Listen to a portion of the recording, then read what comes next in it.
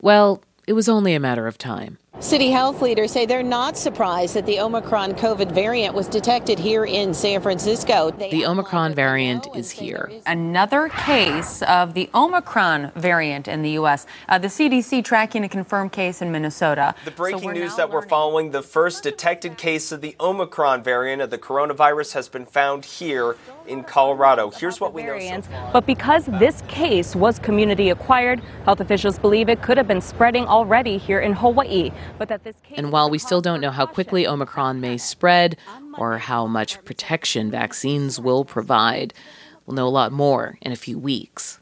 But already the threat of the new variant has lit a fire under public health messaging. I've seen more with Dr. Fauci than I have my wife. We kid each other, but... On Thursday, President Joe Biden announced a new plan to combat a COVID winter surge. And it doesn't include shutdowns or lockdowns, but widespread vaccinations and boosters and testing and a lot more.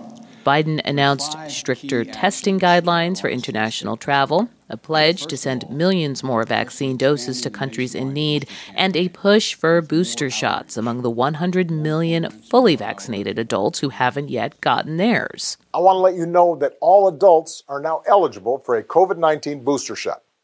I got mine. Which is why you might be seeing more ads like this one featuring former President Obama. So, if you were vaccinated before June, it's time to get a booster. The White House is also requiring health insurance companies to reimburse people who buy at-home tests and providing tests for people without insurance. The bottom line, this winter, you'll be able to test for free in the comfort of your home and have some peace of mind. But with all COVID messaging, there's always the underlying question of whether enough people will fully understand the guidance or want to actually follow any of that guidance at all. I know COVID-19 has been very divisive in this country. It's become a political issue, which is a sad, sad commentary. It shouldn't be, but it has been. Now, as we move into the winter and face the challenges of this new variant, this is a moment we can put the divisiveness behind us, I hope. Consider this, with vaccines and boosters, we should have what we need to avoid a winter surge like we saw last year. But an unpredictable variant and a predictably clunky public response might make that difficult. From NPR, I'm Audie Cornish. It's Friday, December 3rd. It's Consider This from NPR. As we've said, it's hard to know how the Omicron strain will spread in the U.S. since we're in the very early days of this. But maybe, if we ever had anything close to a crystal ball, we could try to predict the future by looking overseas. Sequencing labs around South Africa are frantically analyzing samples as we speak. Wolfgang Preiser is head of medical virology at Stellenbosch University in South Africa.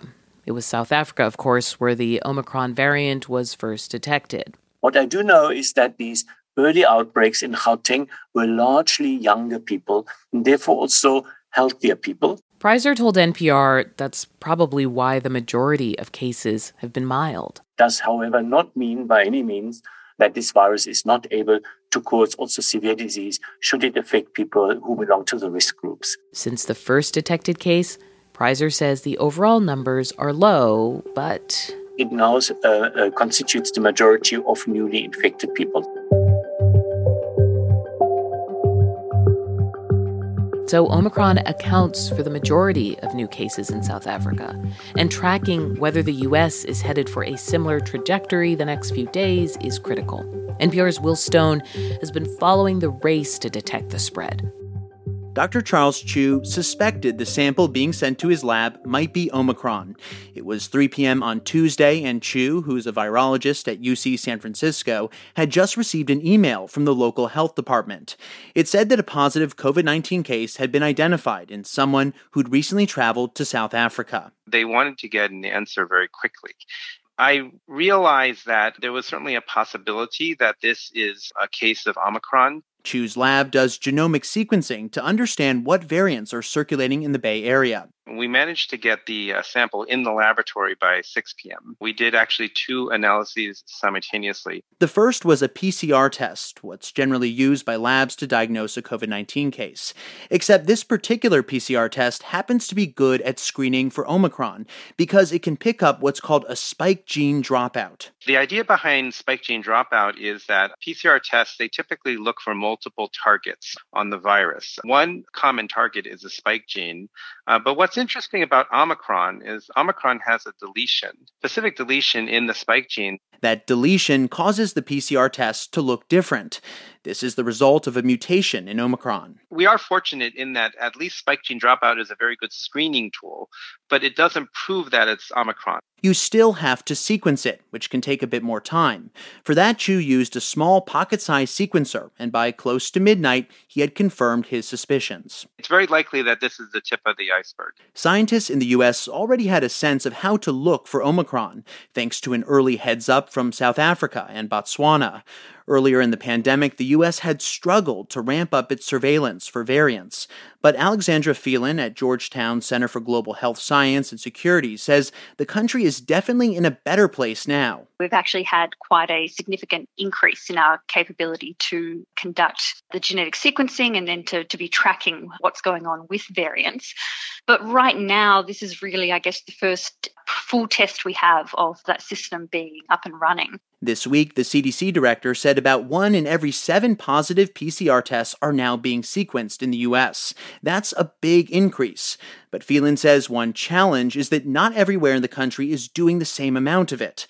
Some places, like California, are doing a lot of sequencing, but in others... In some states, we're sequencing less than 1%. Getting a bit more consistency across the nation will be critical. The more testing that's done, the better positioned the U.S. will be to track the spread of Omicron. But the testing is a mix of PCR tests and rapid antigen tests. Dr. Alex Greninger at the UW Medicine Clinical Virology Lab in Seattle says these rapid tests are great and convenient. At the same time, they're not as good at that next portion. They don't get reported to public health as much. They don't get sequenced. And so as that grows as a growing share of testing in the United States, that's an area that we're sort of dark to. No one wants Omicron to be in the U.S., but Dr. Chu at UCSF says there's a silver lining to finding it here. We can now study it more easily. Whether it's more infectious, whether it's more transmissible, whether it may affect vaccine protection. And that is critical for figuring out what needs to be done to stop it. NPR reporter Will Stone.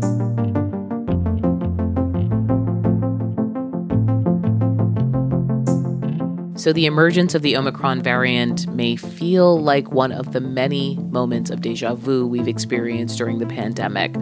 Another one is this very specific response to an apparently highly infectious virus strain, the travel ban. The U.S. restricted flights from several African countries in the days after Omicron was first detected. And even though dozens of countries all over the world have reported the variant in patients, those limits on travel from southern Africa remain in effect.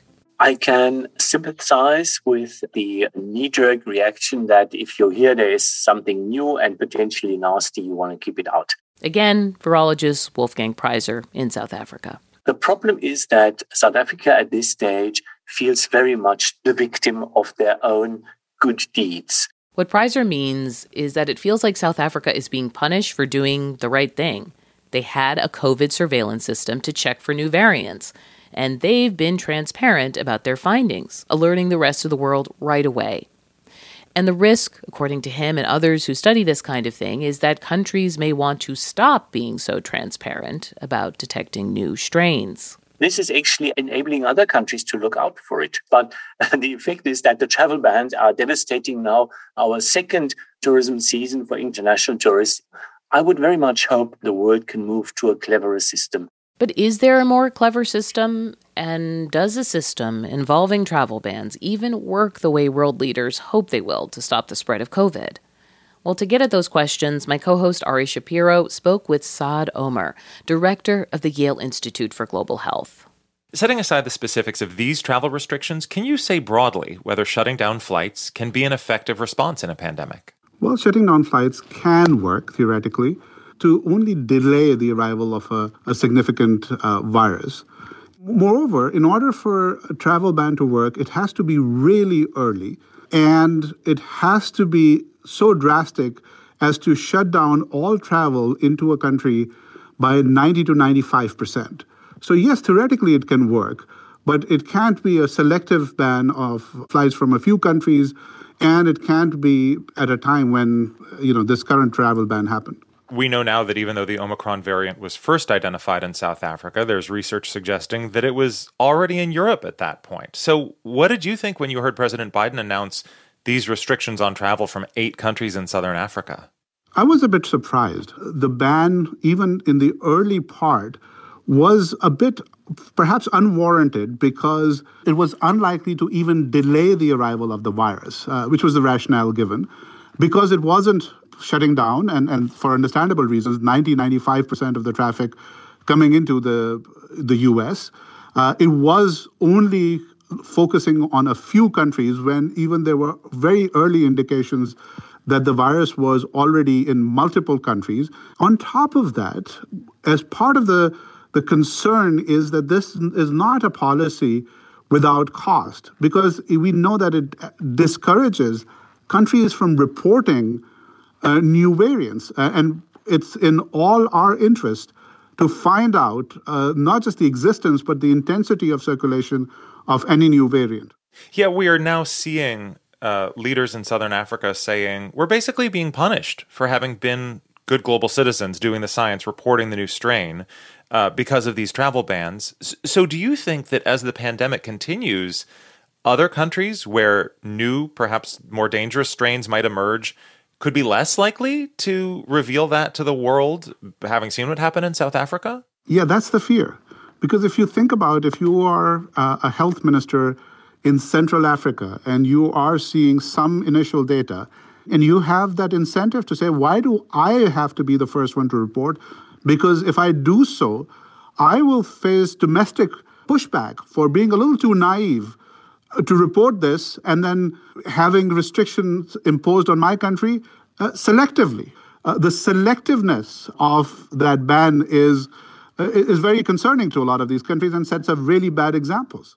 Last year, the U.S. banned travel from China, where the virus first emerged, and then we saw many coronavirus cases come to the U.S. from Europe. And so do you think we could see something similar here with the Omicron variant? We're already seeing that. So it's like not only closing the barn door after the horse has left the barn, it's closing the barn door in the next farm over. It's not rational to do so, and it has costs. So yes, we can see a similar phenomenon here. Are there things you think the U.S. could do in terms of international travel that would help limit the amount of Omicron coming over from other countries, short of sealing the borders and not letting anybody in? Yeah, there are a few things the U.S. can do. More rational and stringent testing in terms of both testing on departure and arrival and quarantine for a select number of individuals, perhaps not everyone, and making sure that during the travel, people are safe and there's a low probability of infection. For example, by making sure that there's a masking requirement. It's okay to add on top of testing, or actually desirable to add vaccination requirement. But the long-term solution, we can't get out of this pandemic, at least without a lot of harm, without vaccinating high numbers of people all around the world. There's no shortcut to that. That was Saad Omer. He is the director of the Yale Institute for Global Health. It's Consider This from NPR. I'm Audie Cornish.